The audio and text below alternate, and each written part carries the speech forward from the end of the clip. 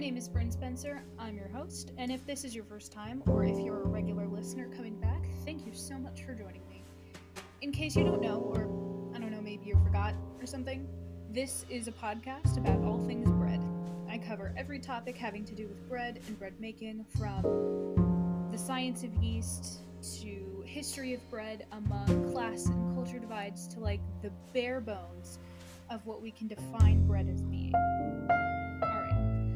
I am very excited to announce some changes to the Breadcast and the format of the show. First off, in addition to publishing audio episodes of the show, I will also be publishing full transcripts and notes on my website. Under my blog page, if you go to thebreadcast.com, you'll be able to find the transcript starting with this episode. In the show notes section of those posts, I'll be including a summary of each episode, as well as any links to academic papers, articles, recipes, anything that I think is interesting and pertains to the show. Normally, all of that stuff would be in the episode description, but I'm just moving it over to a tidier spot. Second item of business is that very soon I am introducing a new series of special episodes called Loafing Around. In these special episodes, I sit down and have a conversation with bakers, authors, and influential voices in the bread-making world. Stay tuned for those coming in April. I'm very excited. Alright, lastly but not leastly, if you, the listener, have any requests about what I talk about on the show or what guests I have on Loafing Around, you can fill out the form at the bottom of my homepage on the website. If you want to know more about a specific kind of bread, or if you have a question about how to bake something, please don't hesitate to ask. I respond to every message. Okay, that's it for housekeeping. Thanks for bearing with me there. Let's get right into the episode.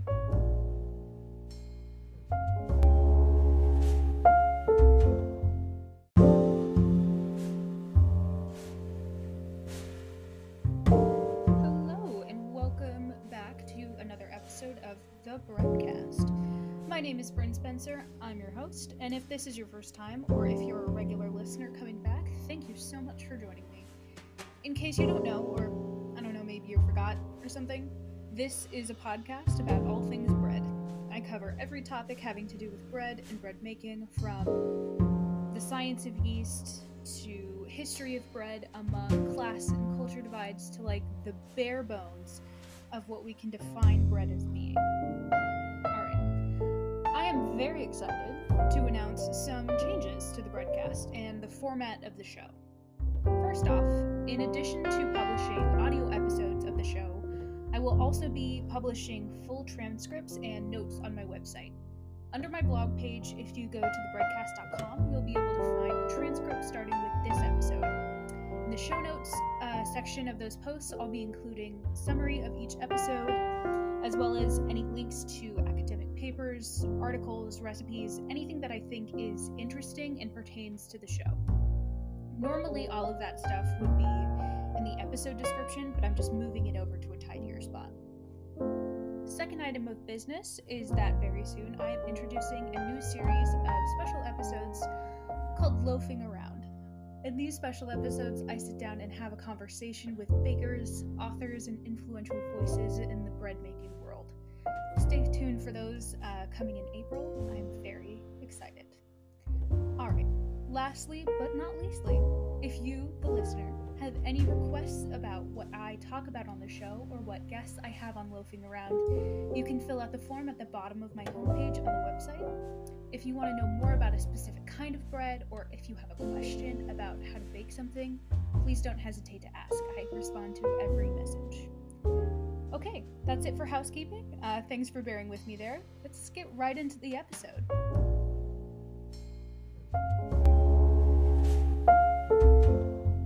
In this episode of the Breadcast, I'm going to be going over the in-the-kitchen experience of bread making. Theory is great. History is fascinating. Science is useful, but that doesn't mean all that much if, when the time comes, you still don't actually know how to make bread. So I'm going to go over the basics, the pressing questions, including what ingredients should I have? What equipment do I need? Do I need fancy equipment? Why the hell does my bread look like that? And how do I even know when my bread is done? Starting off with what to have in your kitchen to bake bread, and then we'll move into stages that bread goes through, and then finish off by baking a hypothetical loaf together, plus everything in between. So let's get into it. French bread. You likely already have all the ingredients you need in your pantry. Flour, sugar, salt, clean water, and yeast are really all you need to make a simple loaf of French bread. If you are just starting out, maybe you moved and are filling up your pantry for the first time, or are planning on making bread but don't know what you need, here's what I suggest you grab. And you can find all of this at your local supermarket.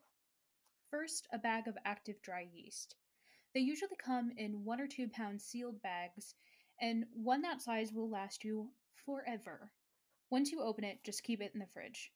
And depending on how often you bake bread, it can last you literally for years. Active dry yeast is my personal favorite to work with because it's the most flexible of yeasts.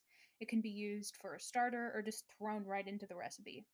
If you're feeling uneasy around yeast, I recommend listening to my previous episode where I explain all about it. It's titled All About Yeast. Second thing I recommend is a variety of flours. The holy trinity, if you will, of general use flours are all purpose white flour, white bread flour, and whole wheat flour. All purpose, as the name suggests, is good for just about anything, and this is what most recipes are made with in mind. Whole wheat flour is for adding more nutrients to a bread and creating a slightly sweeter, nuttier outcome. I usually use this flour in addition to regular white flour in things like muffins, nut breads, and loaves that I want to make more hearty. Now, for whole wheat flour and white flour, I prefer to buy generic brands in bulk. When buying flour, think about how much and how often you bake, and then calculate how much you need based on how much of each flour you use in the recipes that you bake regularly. For example, I bake various breads 2 or 3 times a week, mostly with white flour. So I buy 10-pound bags of flour from Costco every 2 or 3 months. For whole wheat flour, a 5-pound bag will last me just about as long. If you're unsure of how much you bake, and therefore how much flour you need, always round up. It can really never hurt to have too much. In terms of quality, when it comes to white and whole wheat flour, I'm not too picky. I know some hardcore bakers who have specific preferences about how their flour is produced and where it comes from, which is totally fair. When I bake for myself, I'm usually not too concerned about that, though, since I think you can make excellent bread using just about anything. The one exception to that, though, is that I prefer to use unbleached white flour. Bleaching flour to get it as white as possible strips the flour of most of its remaining nutrients. So, really, all that's left is starch, gluten, and protein from the endosperm. In terms of specialty flours, like bread flour, rye, semolina, or corn flour, I'm a little bit more picky. Since I use those things less than regular flour and don't buy in bulk, I can afford to be choosier about where and when I buy them. I like to keep some King Arthur bread flour and semolina flour around for breads that need high gluten, and if I need some sort of special flour that I don't have, like gluten free, that's my go to. But in general terms of flours, I recommend you keep around unbleached white flour, whole wheat flour, bread flour, and perhaps maybe an alternative grain to experiment with, like rye or semolina.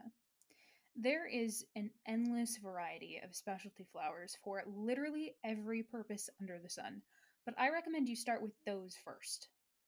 And remember to keep your flour in an airtight container completely away from moisture, or it will mold and be gross. Don't do that. Salt and sugar are also often essential ingredients in bread. White sugar works best, but for a more natural flavor, you can always substitute it for honey as well. As for salt, fine table salt works just fine. For the most part, I recommend saving your sea salt and nice kosher salt for topping, but in flatbreads, I actually do like to find little flakes of salt between layers. I think that's nice. So that is an option as well. So in terms of essential ingredients, that's really all I recommend: yeast, flour, sugar, and salt. Any additional flavors or spices are completely up to you. Rosemary, Parmesan, and Greek olives are like my favorite personal combination. You can use oregano, thyme, dill, parsley, onions, and chives, garlic, nuts, or cheese or fruit. Literally anything. After you've got the basics down, don't be afraid to experiment. Find out what you like, what you don't, what works, what doesn't. That's the best part.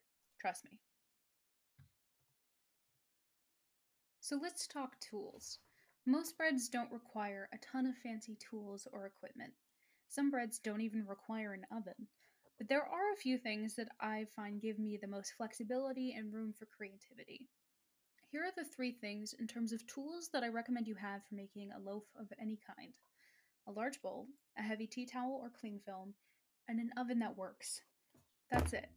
If you want to get fancy, you can grab a flexible spatula and a clean countertop, but those 3 things are really all you need: a bowl for mixing and kneading, a towel or cling film for creating the right proofing environment, and an oven for baking.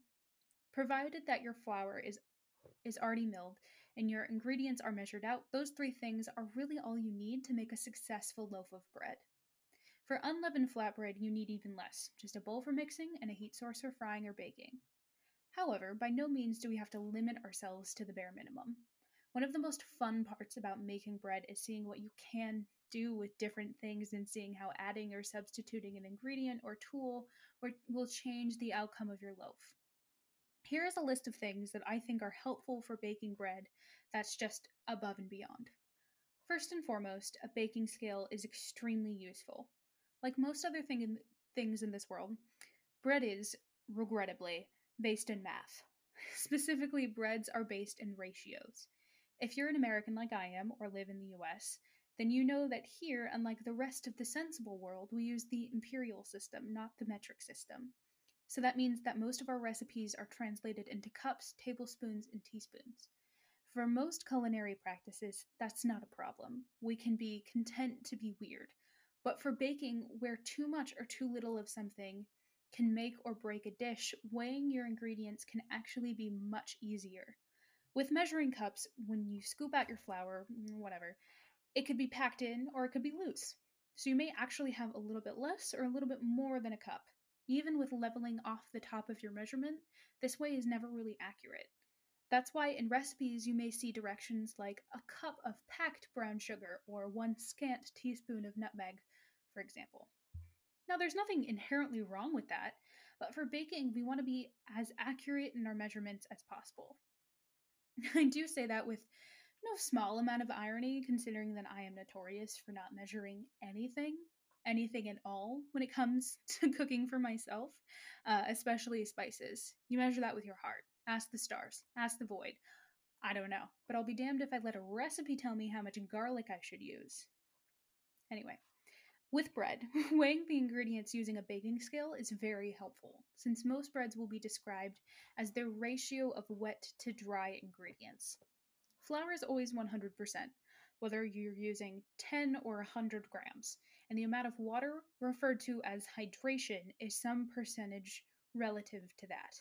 So if you have a recipe with 100 grams of flour, 50 grams of water, 1 gram of salt, half a gram of sugar, that recipe will be 100% flour, 50% hydration, 1% salt, and half a percentage of sugar. That is a made up recipe, but you get it. The point is that weighing the ingredients is easier to turn into ratios than measuring in cups, especially since most recipes outside of the US use that system to describe bread. Another interesting thing about bread ratios or baker's math is that once you start to get familiar with it, it becomes easier to predict what breads will look like without ever having to see a recipe. For example, I know a bread with 80% hydration, um, half a percent of yeast, 0.2% salt is going to produce something much like ciabatta, which will likely have a 4 to 12 hour proofing period that will have a shiny, more elastic crumb in irregular air holes and a medium to low rise in the oven, just because of those ratios. That was also a made up recipe, but again, you get it. If you interact with bread often, that could be something that's useful to know. If you're making flatbreads, cookies, or any pastry that you need to roll out, another thing I recommend you have is a rolling pin. I prefer a wooden tapered pin without handles.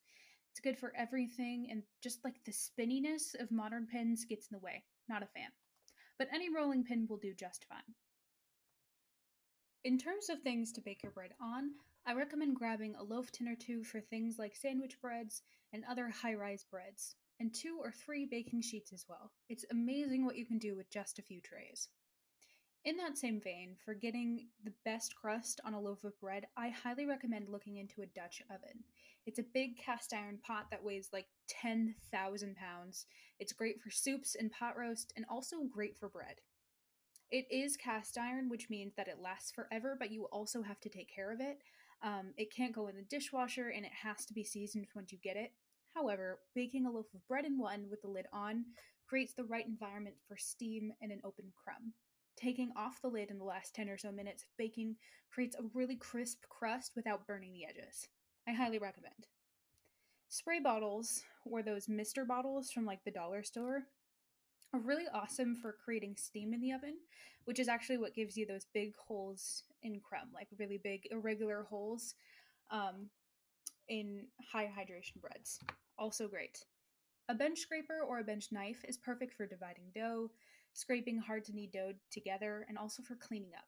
In cleanup, there is like if there's dough and flour on the countertop, bakeries will usually just scrape it off into the trash using a dough scraper or a bench knife before going in with soap and hot water. Don't do that at home if you have countertops that are easily scratched, though, like marble or something precious. Don't do it. But if you have something that's hard to clean up, like a really sticky dough, that can also work. Another thing I recommend getting or looking into is getting a proofing basket. These are small coiled wicker baskets about the size of a loaf tin. These are meant to support the structure of your bread as it rises. So you coat the inside of the basket with a generous amount of flour, and then after you're done kneading, you plop it in the basket that's face up, and then cover it with a towel, for privacy, of course. And then you leave it for rest for however long it needs to. And then as the dough rises and expands, the sides of the basket help the dough keep its shape. And the spiral design of the basket transfers onto the bread, making a really cool pattern. When you're done, you take the bread out by flipping it out onto parchment paper. And the loaf now has a firmer shape that, I don't know, if you hadn't let it rise with support, it wouldn't have. You do have to take the dough out. If you put a proofing basket in the oven, it will catch on fire. Don't do that. Please. I've talked to many people who thought that the proofing basket was meant to go in the oven. It's not a loaf tin. Please don't put it in the oven. It is wood. Just to repeat one more time, don't put that in the oven. It will catch on fire. Got it? Cool. Awesome. Love that. They come in different shapes and sizes, and you can find these on Amazon, at Target, or really any culinary store worth its salt. I highly recommend. After rising, maybe even in a proofing basket, it's always important to score your loaf by taking a razor or a sharp knife and slicing a line about a centimeter deep into the top of your loaf. This allows a place for steam to escape as your bread expands and bakes in the oven. Without a score seam, steam will escape wherever the structure of the dough is weakest, effectively causing a giant tear in your bread wherever it can. There are scoring razors that are especially meant for this, but if you don't have one, a really, really sharp knife will work just as well. It's not a big deal. So as for ingredients and equipment, those are the basics. But I want to point out that you don't need any fancy equipment. You don't need the finest ingredients to make a good loaf of bread. You can do that with anything. These are just helpful tools that will help you get the best result that you can. So how do individual ingredients go from scattered across your countertop to a full loaf of bread coming out of the oven? It's really quite simple. All breads start off as loose ingredients and then end up as a dough of varying consistency. Before starting your bread, you'll want to determine how much hydration and what kind of leaven you'll be using. Both of those things will not only determine the outcome of your bread, but also how long you should knead it, the time it needs to proof, as well as the bake time and temperature. This is especially true for your leaven. If you're making a yeasted bread, then the first step is to decide if you'll be using a sourdough starter, an overnight starter, active dry yeast, instant yeast, or fresh. Obviously, if your recipe calls for a sourdough starter, either have a mature batch on hand or start a culture about a week before you plan to bake your bread. For a single-use overnight starter, you'll want to make that the day before you plan to bake. For active dry and instant yeast, these can be incorporated right into your recipe the day you make your dough. A general rule of thumb is that the longer your leaven has to ferment, the more flavorful it will be, and the dough may not have to proof quite as long to achieve that flavor. As we talked about before, the choice of flour and salt is also important. Bread flour is by design, has more gluten than all-purpose flour, so it will produce a finer crumb and much stretchier dough. If you substitute bread flour for all-purpose flour, you'll end up using a lot less of it because it incorporates the water much better. So that's just something to look out for. So no longer loose ingredients, we have a dough. Bread doughs range from elastic and somewhat dense to sticky and free form, all the way to a batter-like consistency. That depends on your level of hydration and the level of gluten and protein in your flour. A high gluten, high protein, let's say 12% like bread flour, will absorb more water than a lower percentage flour like all-purpose. That isn't a bad thing, it's just something to keep in mind. Another thing to keep in the back of your head is that if you are using additional ingredients like fillings that have fruit or olives or onions, they will add slightly more moisture to your dough. Most recipes account for that, but if you're just making it up as you go, as I am loath to do, adjust your hydration accordingly. Just keep that in mind. So we have loose ingredients. We have dough. Now we have proofed dough. This is also known as rising. How long a bread needs to rise is determined by the kind of yeast that you use and your expectation for the end result. Remember, the longer the rise, the stronger the fermented flavor. Most breads require anywhere from a 30-minute to a 16-hour period of proofing time. The most common time is about an hour, but some things like baguettes and ciabatta take several hours overnight to proof. Some breads even proof twice or 3 times. Most commonly twice, once just after kneading and again after shaping.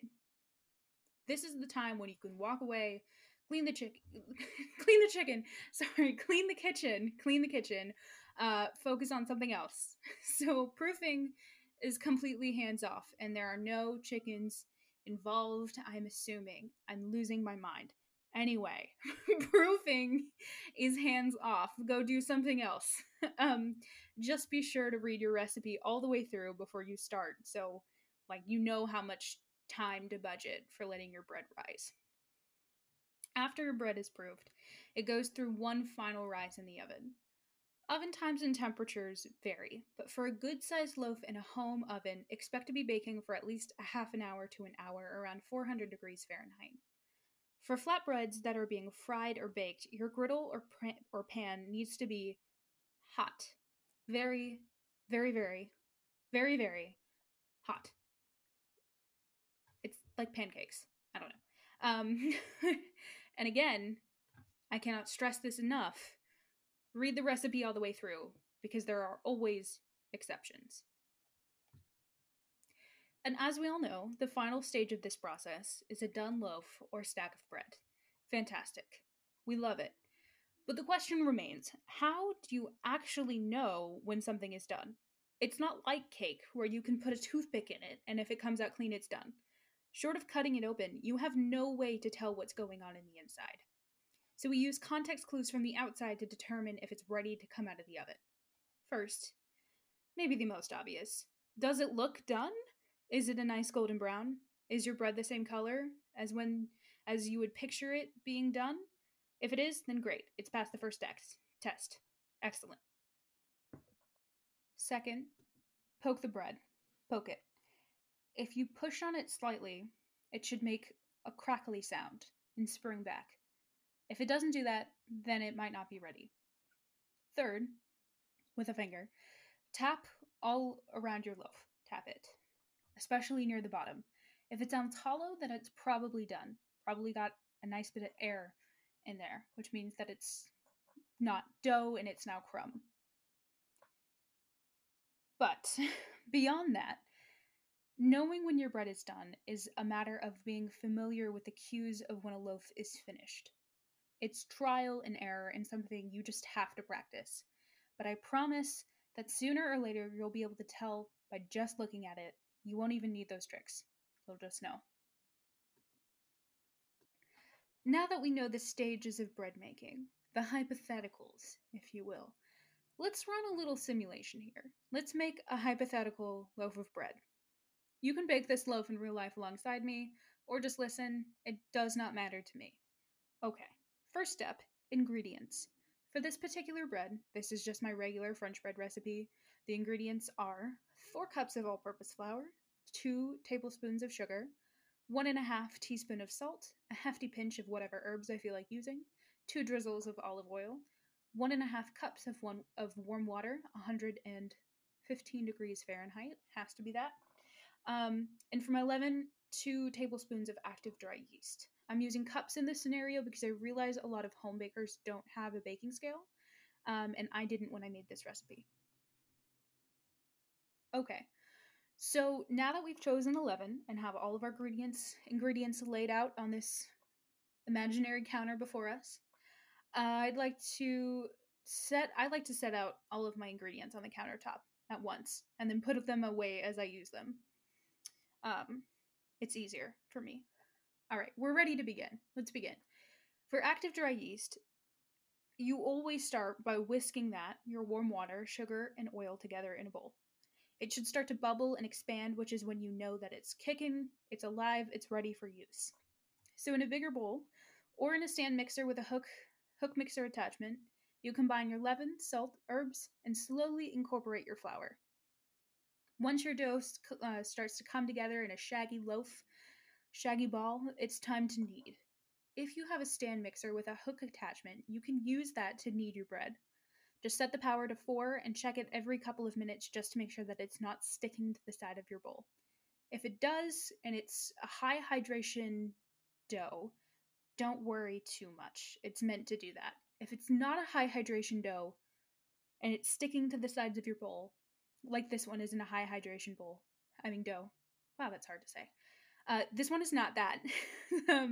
If it's sticking to the side of your bowl, add a little bit of flour, just a little bit, maybe like a tablespoon at most, just so it kind of comes together again.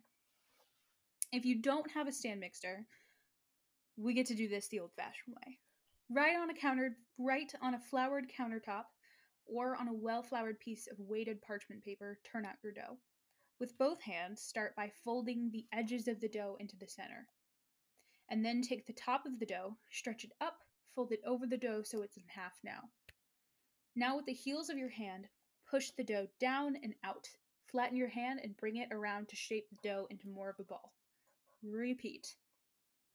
If you have limited counter space, you can also knead in a bowl.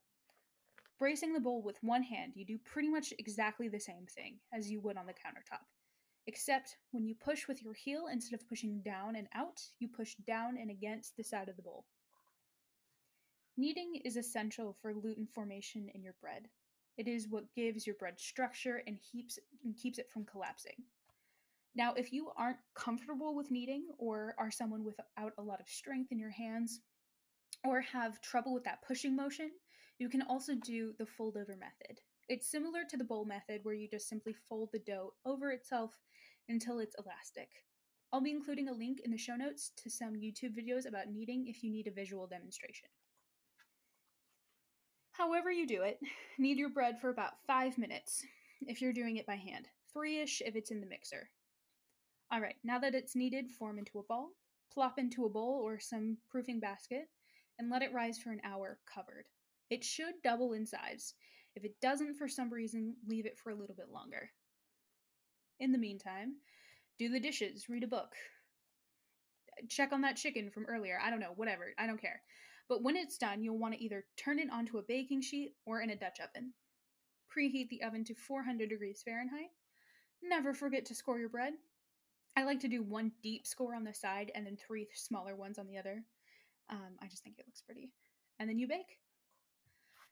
Again, check on the chicken, come back in 40 minutes, do a tap test, and if it meets your expectations, you take the bread out of the oven, and you're ready to serve. It's literally that simple.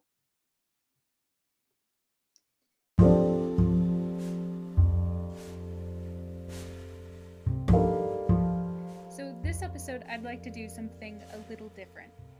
As the title implies, we are going back to basics. When I first started baking bread, I had to learn everything the hard way.